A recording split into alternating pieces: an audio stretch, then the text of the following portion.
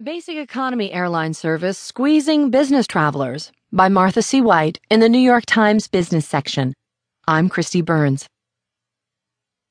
As more airlines embrace basic economy, many business travelers are feeling the pinch.